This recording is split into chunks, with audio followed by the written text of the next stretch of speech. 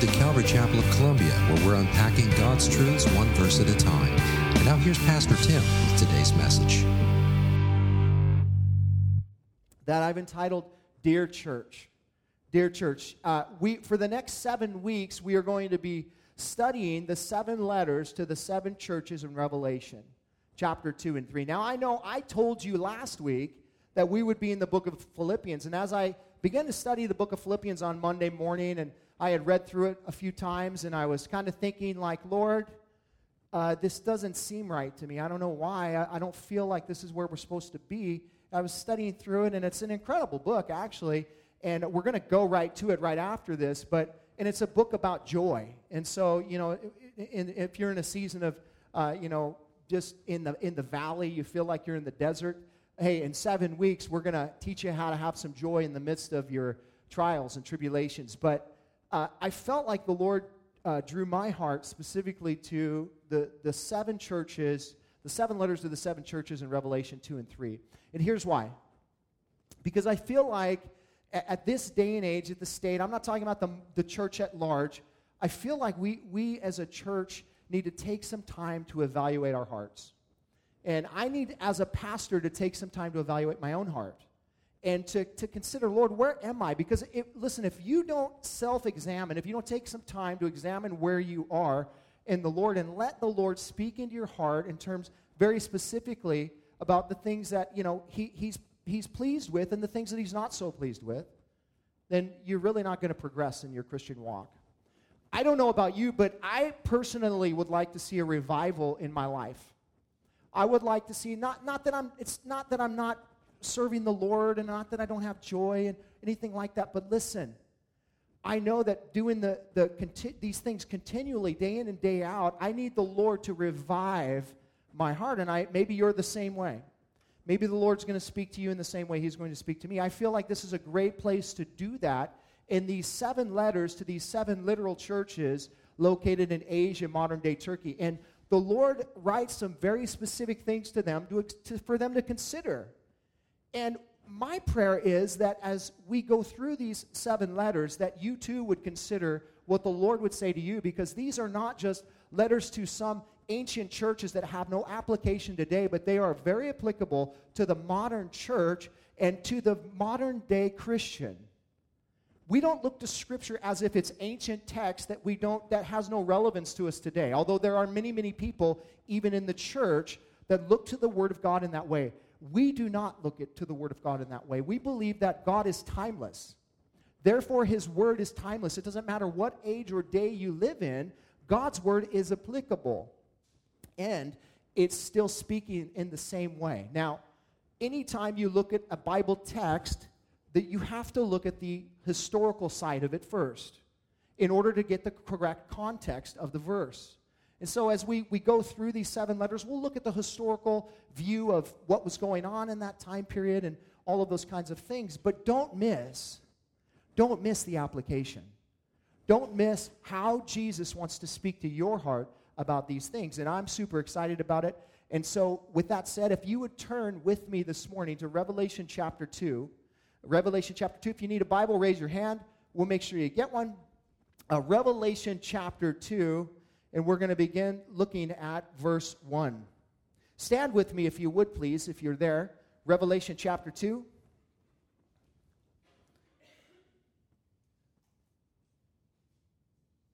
Beginning in verse 1, we read, "To the angel of the church in Ephesus write, the words of Him who holds the 7 stars in His right hand, who walks among the 7 golden lampstands. I know your works, your toil, and your patient endurance, and how you cannot bear with those who are evil, but have tested those who call themselves apostles and are not, and found them to be false. I know that you are enduring patiently and bearing up for my name's sake, and you have not grown weary.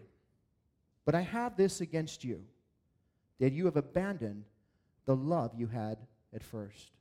Father, we thank you for your word this morning. God, we thank you that you will speak to our hearts today through this text, although it may have been written some 2,000 years ago. By your Holy Spirit, you will make it come alive to us today. We ask you, Father, to just speak to every one of us, Lord, that you would draw our hearts centered upon Jesus this morning, and that we would have ears to hear what your Spirit would have to say to us this morning. And so we ask you to come now, teach us, Lord, by the power of your Spirit, in Jesus' name. Amen. Amen. You can be seated. The Apostle John is writing this letter instructed by Jesus on the island of Patmos as he has been exiled there. And what's interesting is that as Jesus begins to speak to John, he gives him really a very clear outline of the book of Revelation in the very first chapter in the 19th verse. Here's what Jesus said to John. John, I want you to write, therefore, the things that you have seen, those that are, and those that are to take place after this. Now, notice the tense. The things that you have seen, that's past tense. The things that are, that is present tense. And the things that are to come, that is future tense. And so as John is writing this, he writes the things that he has seen in chapter 1. He writes and it illustrates for us the description of Jesus Christ as he, tries to describe that which he is seeing. And he tells us that he has seen the glorified and risen Savior of the world, Jesus Christ, Lord of all. And he describes for us in chapter 1 that looks like the things that he's seen. As we move into chapters 2 and 3, we find John writing the things which are. The things which are there are 7 literal churches located in Asia Minor, modern-day Turkey. And it's those 7 churches that John begins to write to and instruct. That is at present tense. Then as we come to chapter 4, through chapter 22 in the book of Revelation, we see John write the things that are to take place after this. Now, this is a very, very clear outline, gives us some understanding of the eschatological timeline as it relates to, prophecy and how things are going to unfold. I believe that it helps us specifically understand specific events that are such as the rapture of the church, the tribulation period, the second coming of Christ, the millennial reign of Christ, the new Jerusalem that will come down from the heavens. So, we find those things here. What I find interesting is that after chapter 3, the word church is no longer mentioned in the book of Revelation. So, past tense, the things that you've seen, the church is mentioned. The things that are, the church is mentioned. The things that will take place after this, the church is not mentioned at all. You find that interesting. I find that interesting. I think that, the fact that that John mentions the word church 20 times in 3 chapters and then no longer mentions that word after chapter 3 is one of the many reasons, and I say one of the many reasons, I believe that the rapture of the church will take place before the tribulation period. And there's many, many other reasons for that, but this is one of them. The word church does not exist after Revelation chapter 3. And in fact, it seems like to me that there is an event that happens in John, literally, that is a picture of the rapture of the church. Revelation chapter 4, verse 1, here's what happens. Listen to this. After what? After I wrote about the things which I have seen and the things that are, after this I looked, and behold, a door standing open in heaven.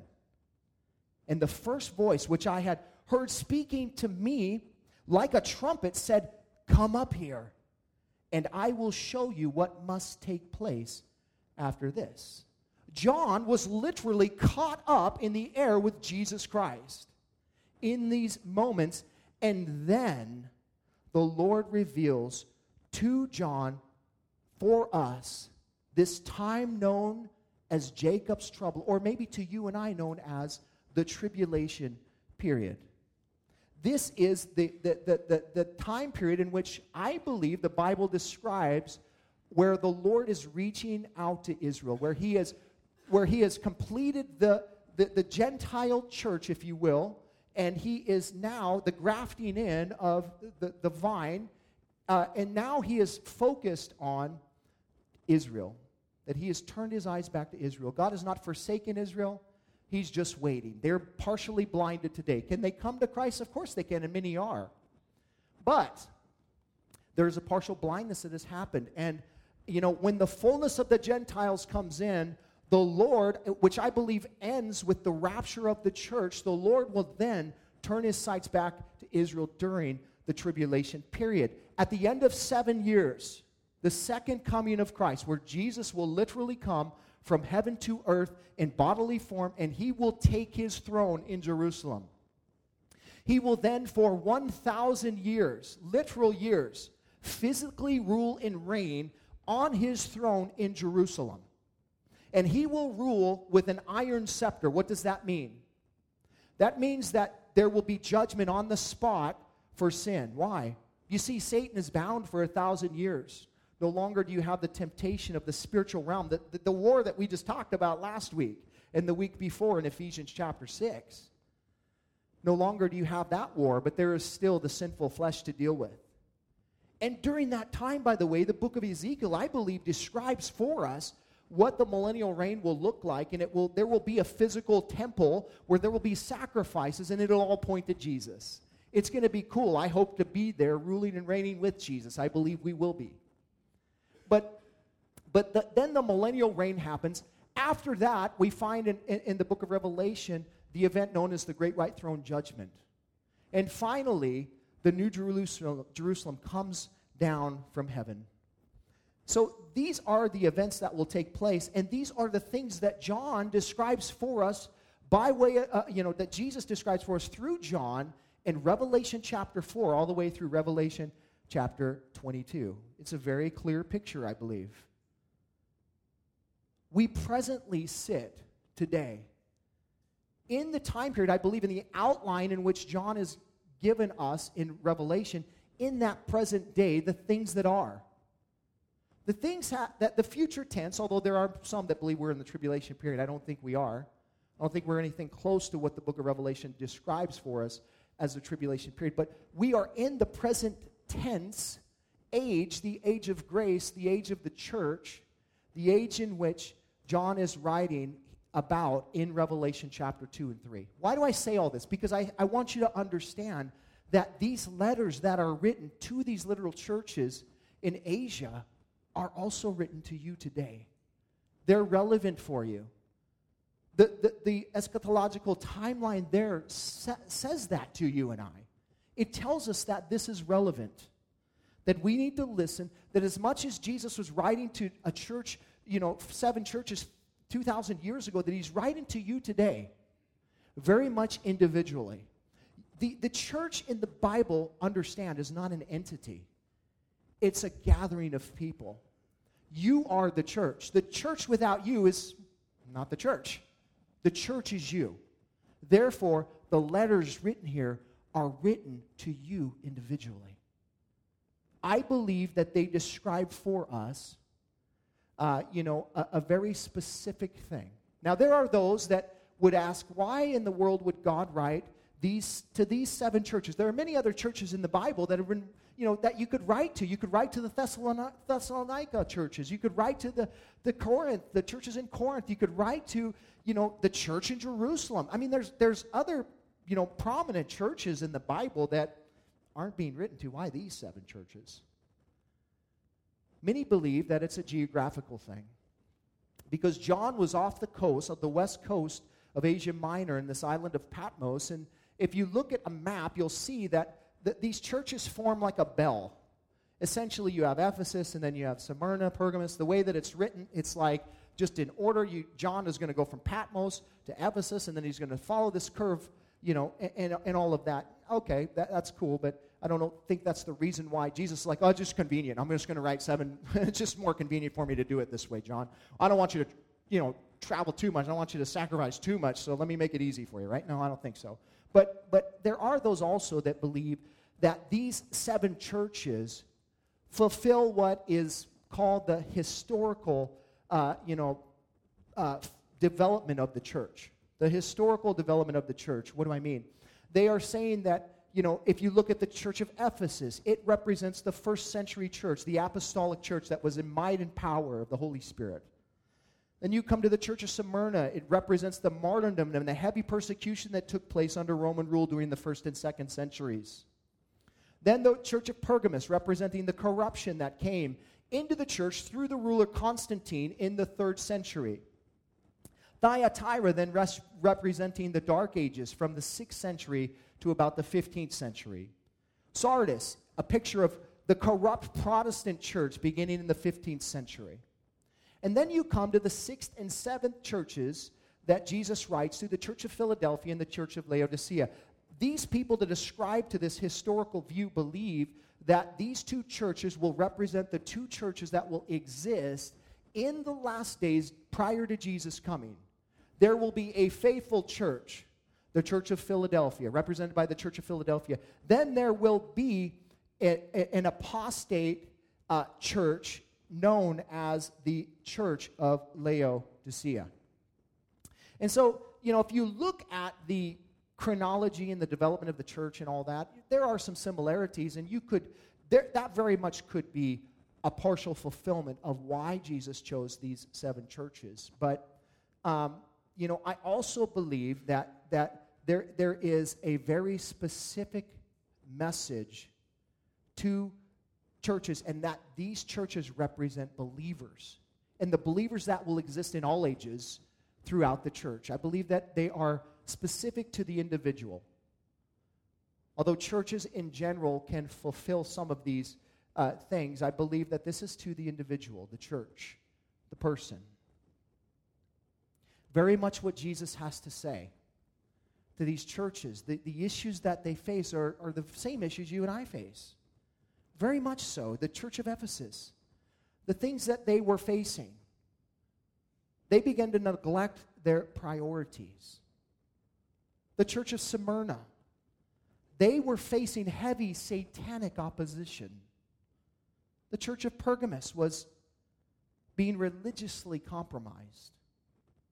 The church of Thyatira has become immoral. The church of Sardis is spiritually apathetic. The church of Philadelphia, although they are faithful, have lost opportunities. And the church of Laodicea is carnal and apostate. I believe that those seven characteristics are alive and well in the church today. And they're alive and well in members of the body of Christ today. So I want to encourage you this morning as we begin to dive into these letters, not to hear this for somebody else. Oh, I wish somebody else was here, No, listen to this for you. Listen to what the Word would say to you. Listen to what the Spirit of God would say to you. And when He encourages you to do something, do it. Don't just be a hearer of the Word, but be a doer of the Word.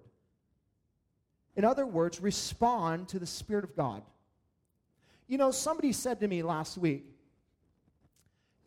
I led worship last week, and they said, when you were talking about, the fact that God, that we have to respond to God, that God's taken the first step towards us, but we have to respond to God, I felt like it, and I gave an invitation.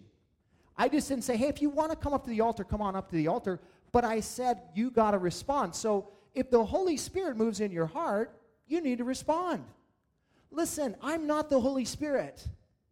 You don't need a personal invitation from the pastor of the church to get on your knees and come to the altar. That is not what you need. You need to be obedient to the word, to the Spirit of God. To the Spirit of God. Now, if you draw attention to yourself, that is not the Spirit of God. What I'm saying is if you start running around the church, we'll tackle you and take you out. But what I am saying is that, listen, you have to respond. And I want to just free you up right now to respond to the Holy Spirit when He calls you to respond. You don't need a personal invitation from me to do that. It's the Holy Spirit that draws, and you obey Him. Amen? Listen, we believe in the gifts of the Spirit. We believe that the Holy Spirit, the gift of the Spirit of teaching is happening right now. Prophecy, the foretelling of God's Word. And so the Holy Spirit won't interrupt Himself, but there's room for that, is what I'm saying. So if the Spirit of God were to move in your heart, please obey. Because it's not meant for you, it's meant for us. And then there are those personal moments where God is speaking to you personally, and you need to respond to that. My heart is that we wouldn't worry about what the person next to us is going to think. If I come to the altar and pray, oh man, they're going to think my life's a wreck. Isn't it? Mine is. I don't know. Maybe yours is better than mine. I don't know. But listen, outside of Jesus, my life is a wreck, right? And we got pressures going on, and we got all kinds of trials and tribulations going on in our lives. And I'm just saying that maybe God would, want you to respond to Him today out of faith, and just do what He says. That's all I'm saying. Here's the thing: these letters are written to you, and He wants to speak to you. He begins first by writing a letter to the church in Ephesus, and he writes this: "Dear church." I've summarized what Jesus has written in a title: "Dear Church, Love Again." Dear Church, Love Again. If you're taking notes, that is my title. Look at with verse 1 with me. "To the angel of the church in Ephesus write the words of him who holds the 7 stars in his right hand, who walks among the 7 golden lampstands." Now notice who Jesus is writing to: the angel of the church of Ephesus. This word angel can mean an angelic being. It can mean that. But more so, it really literally means messenger. It can be an angelic being, but it also can be a human being. I believe that word there, translated messenger, or translated angel, really is speaking of a pastor of the church. I believe that he's speaking of a leader, the elder, the bishop, the overseer of the church in Ephesus. Notice it's the church. It's not the church is. Were there multiple churches in Ephesus? We just studied the book of Ephesus, or the book of Ephesians. There are multiple churches in Ephesus. But notice, Jesus calls it the church. There are multiple gatherings going on in our community today. But if their foundation is Jesus Christ and Him crucified, then we are gathering as the church. It's the church. And we say this often, but I want to remind you that there aren't multiple churches. That whatever's happening in our community with the church, you're part of. We're part of the church. What God is doing here, other parts of the community that are founded in the crucified Savior and risen Lord are part of what God is doing here too. We're the church. There aren't multiple churches. Who is it addressing the church? It's none other than Jesus. John records for us the one speaking here is the words of him who holds the 7 stars in his right hand, who walks among the 7 golden lampstands. We know these are the words of Jesus because he just said that in chapter 1. You may have not read it, but let me read it for you. Revelation chapter 1, verses 17 through 20. "Fear not, I am the first and the last and the living one. I died, and behold, I am alive forevermore, and I have the keys of death and Hades. Write, therefore, the things that you have seen, those that are to take place after this. As for the mystery of the 7 stars that you saw in my right hand, and the 7 golden lampstands," the 7 stars are the angels of the 7 churches. The 7 lampstands are the 7 churches. Notice here, the first and the last. It's an Old Testament title for God. As the one and true living God. There is no God before him, and there is no God after him. Every false god that has existed or will ever exist, it has never come before God or will ever outlast God. He is the one and true living God, the only God. And what you need to understand is Jesus is assuming that title, and rightly so. Why? Because he is God. Because Jesus is God, and therefore, and he's saying that right there.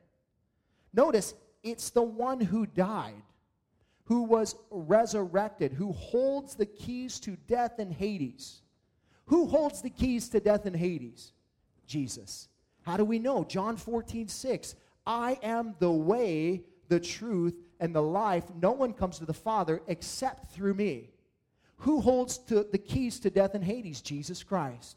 He's the only one that holds those keys because he purchased them with his blood.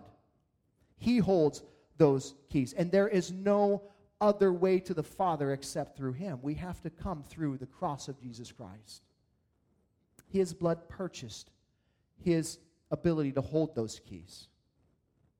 And what you and I need to do is believe in his death and his resurrection to be saved. That's what the Bible tells us. And when we say believe, we sang a song here earlier. I believe in God. I believe you're the God of miracles. It's one thing to believe that he's the God of miracles for everyone else, right? And then it's another thing to believe that he's the God of miracles for you. It's one thing to believe that he is the Savior of the world for everybody else, but you must believe that he's the Savior of the world for you. And not only that, but also that he becomes the Lord of your life. It's 100% surrender to Jesus who purchased your sin on the cross. That's how we're saved.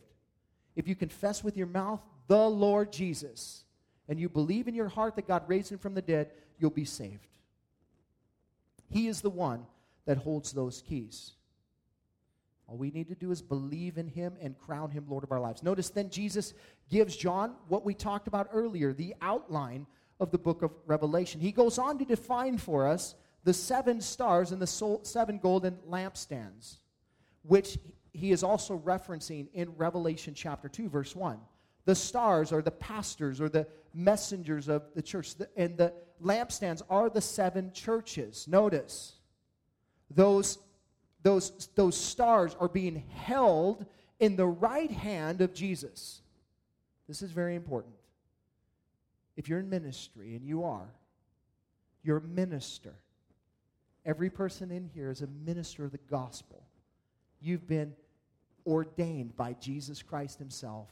In Matthew chapter 28, verse 18 through 20, go therefore into all the world and baptize in the name of the Father, the Son, and the Holy Spirit. You go take the gospel into the world. You've been ordained to do that. You're in ministry. What does this mean that he holds his messengers, which is you? If you're a messenger, you're going into the world, you're a messenger. He's holding you in his right hand. That means that you don't have the right to say whatever you want to say, and you don't have the right to do whatever you want to do. Because he holds you in his hand. This is not my church. I don't have the right to teach whatever Bible book I want to or do whatever I want to do. That's up to him. It's his church. I am simply in his right hand. You are simply in his right hand, and you must do what it is that he tells you to do. Notice also that Jesus, the activity of Jesus, he's holding here those who are his messengers. He's also walking in the midst of the lampstands. What does that mean? That means that Jesus is active and present in this moment here, right here. The lampstand represents the church. He's here right now. He's walking in our midst. What is he doing? He is examining. He is looking at us. He is testing us. He is considering our ways. He is evaluating us. Why would Jesus do that? Because he wants what's best for you. He wants what's best for you. As a parent, you kind of have the gist of how this works. You know, you evaluate your kids. You watch them. You observe them. You say, like, hey, I see this trait in their life that I'm not so keen about. Let me start to speak into that area of their life, right? You do that as a parent. Well, Jesus is here, and he's doing that. Like, he's walking in our midst, and he's evaluating, he's observing, he's watching. He's looking at your heart. And he's trying to speak to you. He's trying to help you understand where you sit. Why? Because he loves you. And love will not remain silent. If you say, oh, I'm just being loving and I'm not speaking the truth to the person that I'm supposed to be speaking the truth to, that's not love. That's pride. That's a fear of man. I'm worried about what's going to happen. If you truly love them, then you would put the relationship up for love's sake. The reality of just saying, Lord, I'm going to be obedient and speak this word. Not because they're not doing what you want them to do, but as the Holy Spirit would lead you. You know what I'm saying? Holding back when the Holy Spirit tells you to speak. That's not love. We're called to operate in love and speak the truth in love, right? So Jesus will do that in our lives. He will he will speak to us. What I love about it, when Jesus is walking in our midst, that he just doesn't go directly to what you're doing wrong, right? What we find here in the book of Revelation, we find these, we find this sort of outline, which is common for all of the letters. He begins with an introduction and some sort of special attribute, which we looked at already. And then he moves into what is a commendation of the person, something that they're doing right. Then he moves into correction, something that they're doing wrong, followed by a command, maybe an exhortation, and a reward. That's the general outline of these letters. Jesus, walking in our midst, holding his messenger in his hand, doesn't immediately jump to what you're doing wrong. He starts with what you're doing right. And I love that about the Lord. He wants to encourage you. He wants to tell you, like, hey, these are the things that you're doing right. He begins with the church of Ephesus with the commendation. Look at verse 2. I know your works, your toil, and your patient endurance, and how you cannot bear with those that are evil, but have tested those who call themselves apostles and are not, and found them to be false. I know you who are enduring patiently and bearing up for my name's sake and have not grown weary. Move down to verse 6. Yet this you have. You hate the works of the Nicolaitans, which I also hate. These are the things that they are doing right. Jesus commends them. He says, hey, let me commend you for your hard work, for all the things that you're doing right. Now, for us, we can look at that and go, well, great, they seem like they're a real serious church and all. But you have to understand the historical background of Ephesus to understand the commendation from Jesus Christ here. What was going on in Ephesus? Why is Jesus commending him for these things? These things should be expected, right? I mean, you should expect that you're standing firm in your faith, that you're standing for the truth, that you're resisting evil and those kinds of things. That, we would say, that just, comes with being a Christian, doesn't it? Not necessarily. And particularly depends on, the area in which you're living. The city of Ephesus was one of the largest and most important cities in the ancient Mediterranean world. It lied on the western coast of Asia Minor, which is modern-day Turkey. It's one of the oldest Greek settlements on the Aegean Sea, which, made it a gateway for Asia. It was the port of ports. In fact, everything that was going to come in and go from Asia and into Asia would come through Ephesus. It was, there was 4 main roads that went into Ephesus. It was the epicenter of the economy of Asia.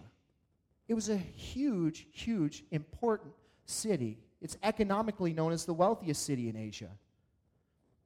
They had an incredible marketplace in Ephesus. The entertainment was bar none. Had this huge amphitheater where they would do all kinds of, it would rival the Olympic Games in Rome. Ephesus was economically speaking, a very wealthy city.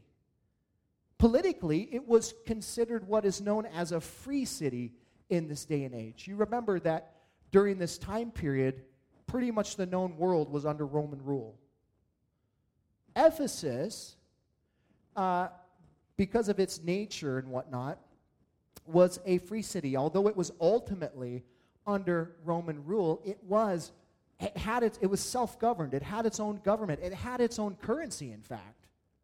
It was a city in which people that did not like Rome would flock to because they could live in the region and not be under the oppression of the Romans. And so it's interesting for that in that respect. But also, think about it, they had no Roman garrison, no Roman soldiers there. And so it would appeal not only to those that didn't like the oppression, but it was also appeal to those who were criminals fleeing the Roman rule.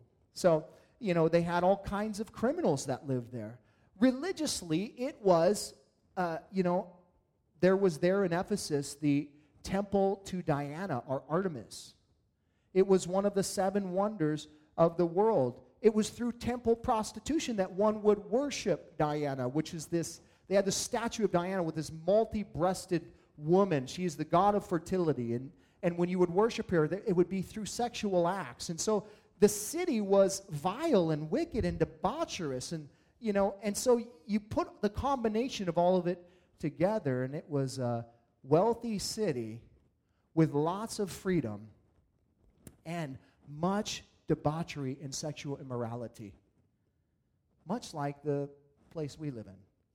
Pretty much like where we live, but maybe not to the same degree. But listen, it was a challenging place, no doubt. But it was also a prime place for the Lord to do his work. It was a prime place for the gospel to come into this region and just begin to shape it with the gospel of Jesus Christ. And then that's exactly what happened. When Paul, on his second missionary journey, came to Ephesus. You can read about it in Acts chapter 19. And he began to preach the gospel. It shaped the city. It transformed the city, so much so that people gave their hearts to Jesus Christ, and they forsook their lives as they were, and it affected the economics of Ephesus. In fact, it put the silversmith guild out of business. So much so that a riot was created because of that. The silversmiths got together and they said, no one's buying these statues of Diana now because of this guy, Paul, who's brought this gospel into us, saying that we don't have to worship things that are made with hands, that we have a living God that we can worship in spirit and truth. So people stopped buying, not just in the region, but people even all around that region area. The gospel had gone forth, and it affected these people's business. So they started a riot, and they were ready to kill Paul, but he escaped. God can transform.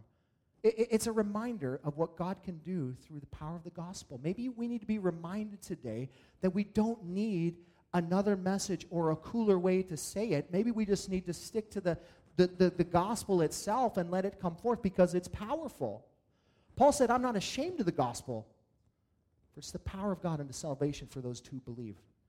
Listen, we don't need a better message. We have the right message. We just need to stick to that message and bring that message into our community. And, the gospel has been known to shut down pubs and clean out towns. And so we stick to the message of the gospel, just like those in Ephesus were doing. You might recall that Paul, when he was preparing to go to Rome by way of Jerusalem, imprisoned, that he stopped in Miletus and he called the elders of Ephesus to himself, which is really kind of the first recorded regional pastors' conference in the Bible. And here's what he said to them. Paul spent 3 years there in Ephesus teaching them line by line, verse by verse. He taught them the apostles' doctrine, and he told them to stand fast in the apostles' doctrine. And then he calls them together right as he's getting ready to go to Jerusalem, and he says this in Acts chapter 20, verses 27 through 32. For I did not shrink from declaring to you the whole counsel of God. Pay careful attention to yourselves and to all the flock in which the Holy Spirit has made you overseers to care for the church of God, which he obtained with his own blood. I know that after my departure, fierce wolves will come in among you, not sparing the flock, and from your own selves will arise men speaking twisted things to draw away the disciples after them. Listen, therefore be alert. Remember that for 3 years I did not cease, night or day, to admonish everyone with tears. And now I commend you to God and to the word of his grace, which is able to build you up and to give you the inheritance among all those who are sanctified. Paul said, listen, I know it's going great right now, but some things are about to happen. There's going to be a rift in the body in Ephesus. There will be leaders in your church that will rise up and try and draw away those believers in some false doctrine.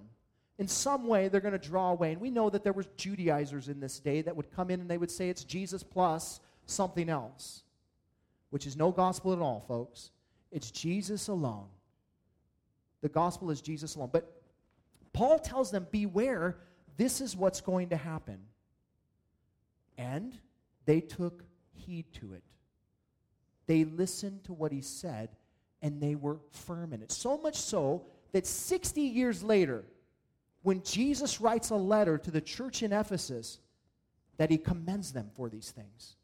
That he says to them, you're doing well. You're doing well in these areas. I know your works. I know that you're working hard. I know that you're toiling long. I know that you're patiently enduring. I know that you're doing these great things here in this area. You're a busy church, full of good works, willing to suffer for the cause of Christ, in an area that is licentious and wicked and debaucherous. I praise you for that. They took heed of what Paul said, and they were still doing it 60 years later. But there's a problem. They're not doing it with the right heart. They miss the why of the what. They miss the why of the what, and maybe you're here today and you're missing the why of the what. What is the why? Jesus goes on to correct them now. He says, but I have this against you, that you have abandoned the love you had at first. When you look at this church from the outside looking in, they look flawless. They look very, very, much like Jesus in the sense of their works, in the way that they were moving and behaving and holding themselves up within the public and all, that they abhorred evil. They stayed distant from those things that would stain them. I liken it like this. Like they were the kind of church that said, look, and if it has any kind of appearance of evil, I don't want any part of it. I'm just going to take the high road. I'm not going to, get involved in things that are questionable. I'm just going to, do my best to be very conservative with the gospel of Jesus Christ, and I'm going to do my job. It's a church full of people that worked hard. They were involved in whatever community events that they had as a church, they were involved in, they were engaged in. They could rally people to do work. But here's the problem.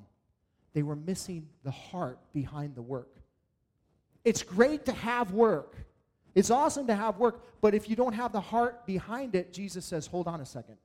I need to correct you.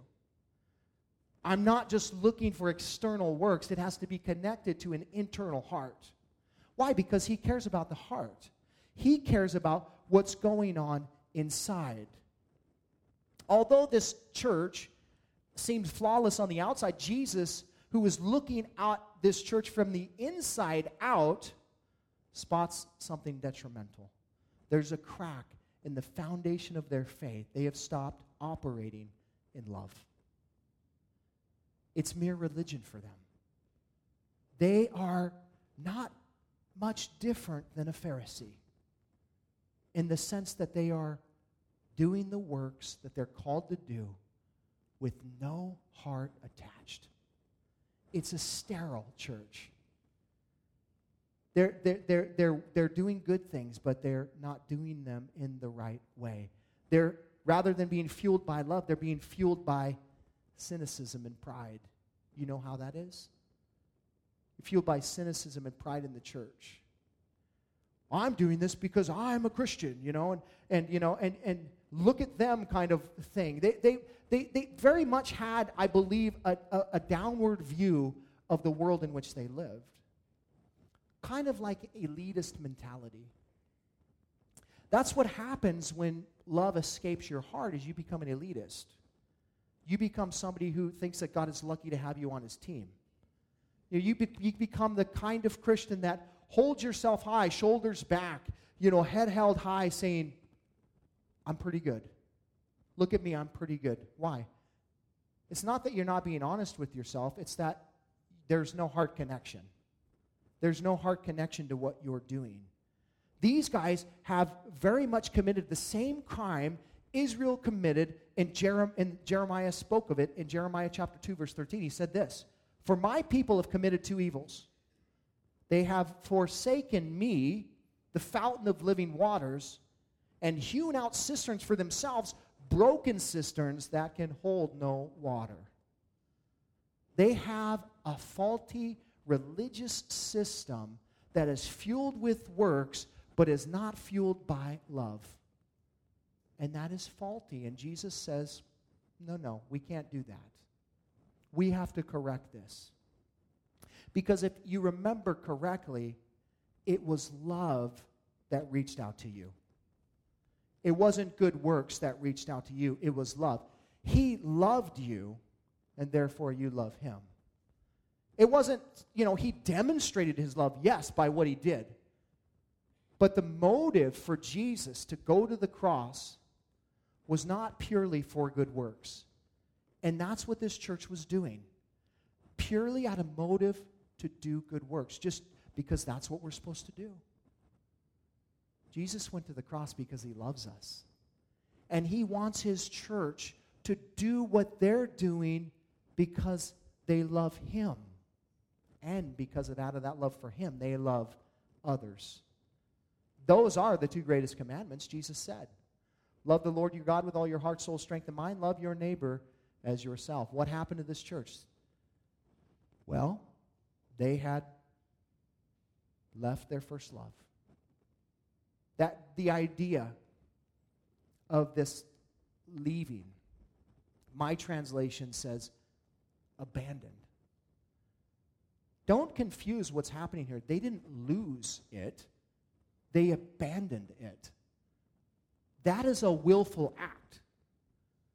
Something happened, and they abandoned their first love and said, we're just going to stick with the works.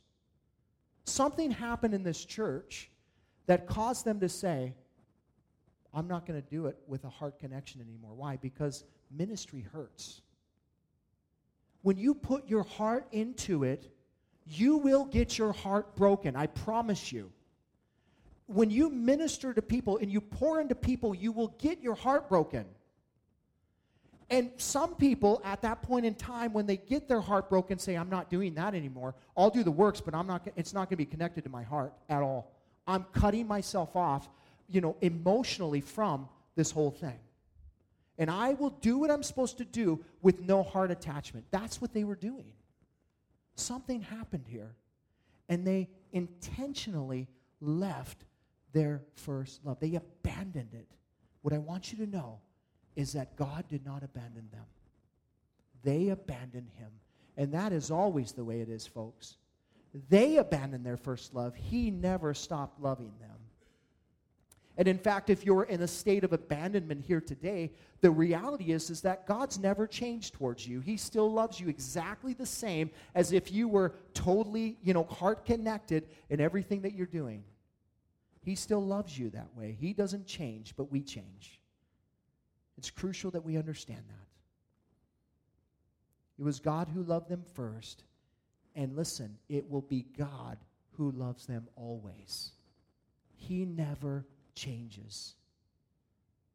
Somewhere in the midst of these people's relationship with the Lord, they abandoned their first love and began to work in loveless motion that the Lord abhors. Spurgeon said this about this. He said, when love dies, orthodox doctrine becomes a corpse, a powerless formalism.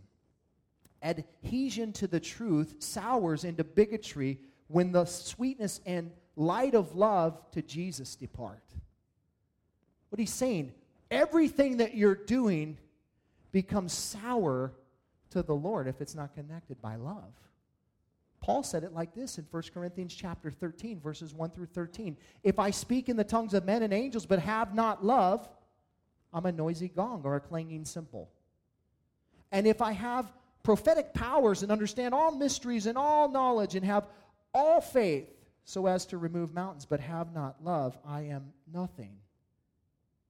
If I give away all I have, and if I deliver up my body to be burned but have not love, I gain nothing.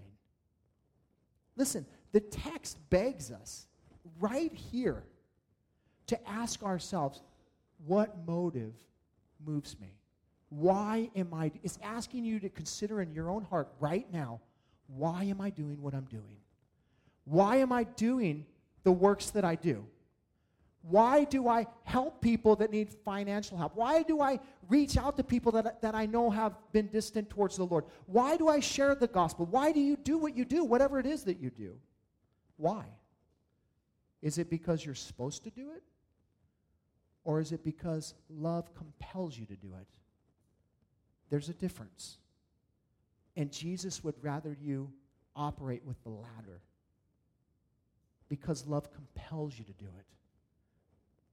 There are seasons in our lives where we just begin to operate out of, routine, and there, we just get into a groove and we just sort of keep going, and if we're not careful, we become complacent in that, and we start to disconnect from the Lord.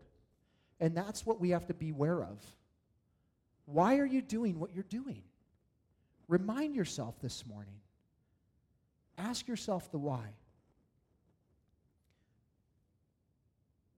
Is love the motivator of my heart, or am I doing what I'm supposed to be doing? If I'm doing because I'm supposed to be doing it. Works, listen, will accompany a true Christian. But those works can sometimes become loveless. And it's this that Jesus desires to correct. How does he correct it? Through a command. Here's what he says to these believers, and to you and I, to do three things. Remember, repent, and repeat. Remember, repent, and repeat. Look at verse 5. Here's the command. Remember, therefore, from where you've fallen, repent and do the works that you did at first. If not, I'll come to you and remove your lampstand from its place unless you repent. Pretty serious. Listen, if you find that you've abandoned your first love, you are commanded. It's not a suggestion. This is a command by Jesus Christ, and he says this: remember, repent, and repeat. First, remember. Jesus says, remember, therefore, from where you have fallen. That means there is a specific point in time in which these people fell. You fell. There was a decision that was made at some point in your past that caused you to disconnect your heart from what you're doing. What is it? Well, what do you mean? What event took place that caused you to disconnect your heart from the Lord and from other people? What was it? Was it a conversation? The conversation with somebody that didn't go the way you wanted it to go? Was it a response from somebody or the church that they didn't do what you wanted them to do, and so you said, that's it, I'm done with being emotionally connected to this stuff, and so I'm going to cut my heart off from this? Was it a prayer that you prayed? That you said, God, I need you to do this in my life, and he didn't show up the way you wanted him to, and so you said, that's it, I'm emotionally disconnected from this thing. I'll do what I'm supposed to do, but I'm not going to do anything more. He wants you to remember where it was that you fell. You did fall. You did fall.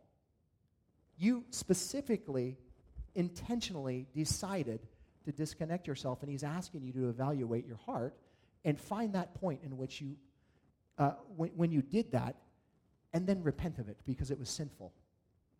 Because any time you disconnect your heart from what it is that God's calling you to, it is sinful. It's called sin. You've missed the mark. You've not done what you're supposed to do. You departed from the Lord, and you said, I know better, I'm going to do it my way.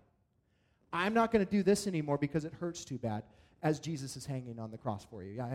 I'm sure it does hurt, but probably not to the same degree of being crucified, But anyway, and I say that with sarcasm. I'm sorry, but that's how I am. So here's the thing.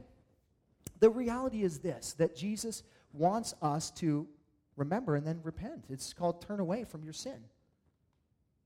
Lord, here's what happened, and I know you already know, but I got mad because this person did this or because you did this, and I disconnected my heart from you. Will you forgive me, confession, and will you help me to be reconnected with you, turning away from your sin and turning back to God? That's repentance. That's what he's asking us to do. Evaluate, remember where you fell, and then repent. And then what? Go back and do your first works. Go back and do your first works. What were those works? Remember when you came to Christ? And if you're anything like any other Christian that I've ever met that comes to Christ, super excited about the Lord, right? You're like Elf, and when he comes into his dad's office, he goes, I'm in love, and I don't care who knows it, and you're telling the whole world about your relationship with Jesus, and you don't even care because you're so excited about, God, man, the Lord, I prayed, this, and he met me here, and, you're just so excited about it. Anybody else ever have that happen, or am I the only person here? But it's exciting, man, the Lord. But here's the thing, that doesn't ever have to go away, by the way, but for some reason it does for many of us. But the reality is that he's saying, well, don't let it. Return to your first works. Just start loving Jesus again, man. Remember when you did things not because everybody else was doing them and you were, you were joining in with the crowd, but you did them because you just love Jesus? Like you walked outside and you're just like, dude, I'm going to pick that trash up because this is my Lord's, this is my Lord's lawn, and I'm going to pick that up for him because I care about him. You just did things. Out of the love for him, you just randomly did things. That's what he's calling you back to that reckless abandonment of self and just saying, I'm going to love you, Lord, like I did before, like I once did. That should never be past tense in your conversation, folks. I loved Jesus. No, I love Jesus. Not loved, I love. I love Jesus, and therefore, I'm doing what I'm doing. I want to do these things. We're called to repent. He wants us to return to that love and to do the things that we did before. Why? Because love is a big deal for God. And in fact, love is really the premise. It's the very, very symbol of our salvation, and it's a symbol of whether we are saved or not. You know that? Here's what it says in 1 John 4:19 through 21. We love because he first loved. So we understand he took this first step. If anyone says, I love God, and hates his brother, he's a liar. For he does not have love for his brother whom he has seen, cannot love God whom he's not seen. And this commandment we have from him. Whoever loves God, listen, must also love his brother. What John is saying is if you say you love God and you don't love anybody on the horizontal, you don't love God. Why? Because God transforms your heart and he fills your heart with love for people. And you know what? Granted, that's hard sometimes. There are some difficult people to love out there. There are some people in your life that will challenge you to the core on, I'm going to see if you really love God, And it's like, I'm pretty sure that that's what they're doing. They really want to see if I love God, right? So, but if you do, you'll love people. Doesn't mean you won't stumble in it, but you'll have a general love for people. Why? Because his love is in you. And it's his love that compels you to do what you're doing. Jesus is calling this church who abandoned his first love to remember, to repent, and to repeat their first works. What is it supposed to look like? What does love look like? Fortunately, Paul wrote it out for us. 1 Corinthians chapter 13, verse 4. Love is patient and kind. Love does not envy or boast. It is not arrogant or rude. It does not insist on its own way. It is not irritable or resentful. It does not rejoice at wrongdoing, but rejoices with the truth. Love bears all things, believes all things, hopes all things, endures all things. Love never ends. Love never ends. It's a decision. You can decide to be all of these things. Why? Because Jesus set you free so that you can be. And then the Holy Spirit fills you with this kind of love that God has for you. It's the fruit of the Spirit. The fruit of the Spirit is love. So you have to allow God's love to come through your heart. Jesus goes on here, he gives the exhortation. He who has an ear, let him hear what the Spirit says to the churches. Do you have ears? Then hear what he says. That's what he's saying. listen.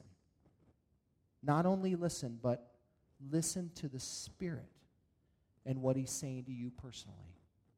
What is He saying to you this morning? Don't miss it. Listen, there comes a point in time when it's the last opportunity for us to respond to what the Holy Spirit wants to do in our life. Right? And maybe you've heard it over and over and over again, and today, it may be your last time to hear. I mean, none of us know when we're going home.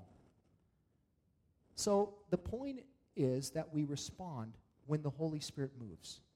And we do what He asks us to do. If we have an ear to hear, let us hear what the Spirit says to us individually. Remember, repent, and return, or repeat. Finally, He gets to the reward here. To the one who conquers, I will grant to eat the tree of life, which is in the paradise of God. Jesus reminds the one who conquers or overcomes there's a reward. Who's He speaking to? Those people who are externally following the word and doing all the right things? No, it's those who have an internal love for Him and a genuine relationship with Him. How do we know? Because that's what the word overcome means. You know, when you overcome, that literally means that there's victory in your life. It's the Greek word nikeo, which is what we get the word Nike from. It's victory. That's what it means to overcome. Victory, Nike, nikeo. How do we overcome? The Bible tells us how we overcome. 1 John 5, 4 through 5. For everyone who has been born of God overcomes the world. And this is the victory that has overcome the world, our faith. Who is it that overcomes the world except the one who believes that Jesus is the Son of God? That's how you become victorious in your life, is through belief or by faith in Jesus Christ. There is no other way, folks. That's simple. Jesus goes on to tell us in John 16:33, but take heart, I have overcome the world. That's why we can believe in Jesus, because He has already got the victory, and we gain it through Him. Revelation chapter 12, verse 11, and they have conquered Him by the blood of the Lamb and by the word of their testimony, for they loved not their own lives, even unto death. So to the one who is in Christ, they will be given the reward and granted to eat of the tree of life, which represents eternal life, and live in paradise, which represents heaven, and probably more specifically the New Jerusalem, but that's another conversation for another day. Listen, nearly 2,000 years ago, Jesus wrote a letter to a literal church in Ephesus entitled, Dear Church, Love Again. And that letter is still applicable today. He's speaking to you and I. Listen, if you have abandoned your first love, the remedy is simple. Remember, repent, and repeat. Remember where you abandoned it, repent of it, and then repeat your first works. If that's you here today, if you have an ear to hear, heed the voice of the Holy Spirit and do what He says. Listen, there are those that through a message like this maybe come to the realization that I'm really not in Christ. I don't have a relationship with Jesus. I've never had a relationship with Jesus. There's never been a heart connection with the Lord. Well, listen, that relationship can start right now. If you're a believer, the call is to repentance.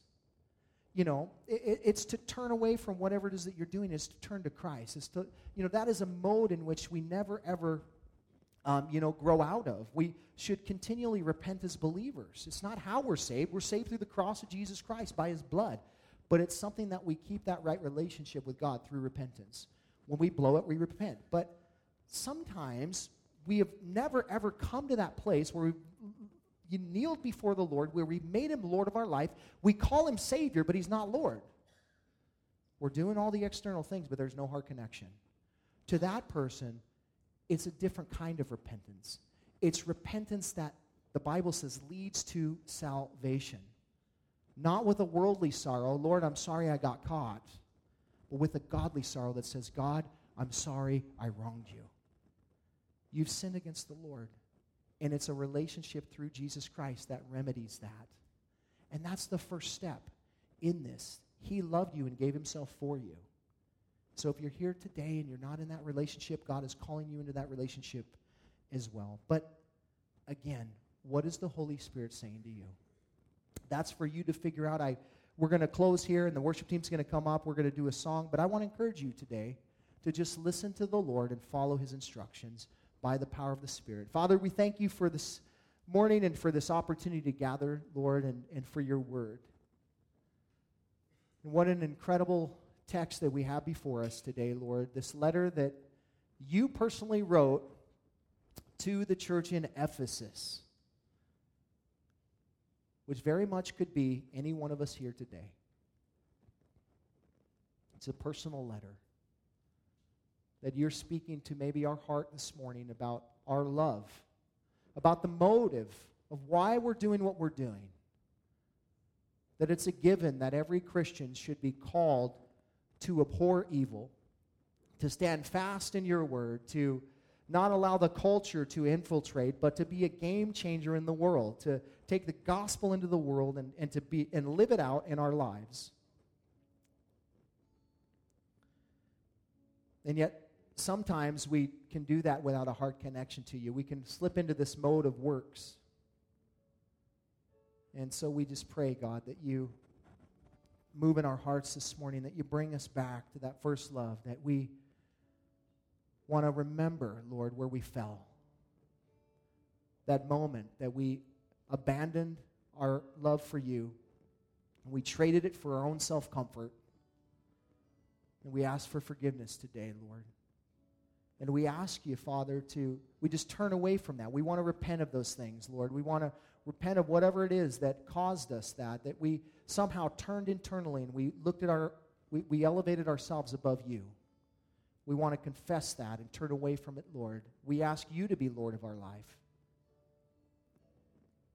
And finally, Lord, we want to repeat our first works, those things in which we once did. We're just out of a loving relationship for you. We're just doing things, not even thinking about it, just because we're in love with you. Will you bring that back into our lives this morning, Lord? We're desperate for a revival in our hearts, Lord, some anyway. We're asking you to come, Lord, now and do that work. And Father, we also want to just take a second to invite those who don't know you into relationship with you. As I said earlier, it's the Holy Spirit who draws a person, and so we have to respond to you. And we respond in a simple prayer that acknowledges our sin before you, that we are sinful people, that we need a Savior and a Lord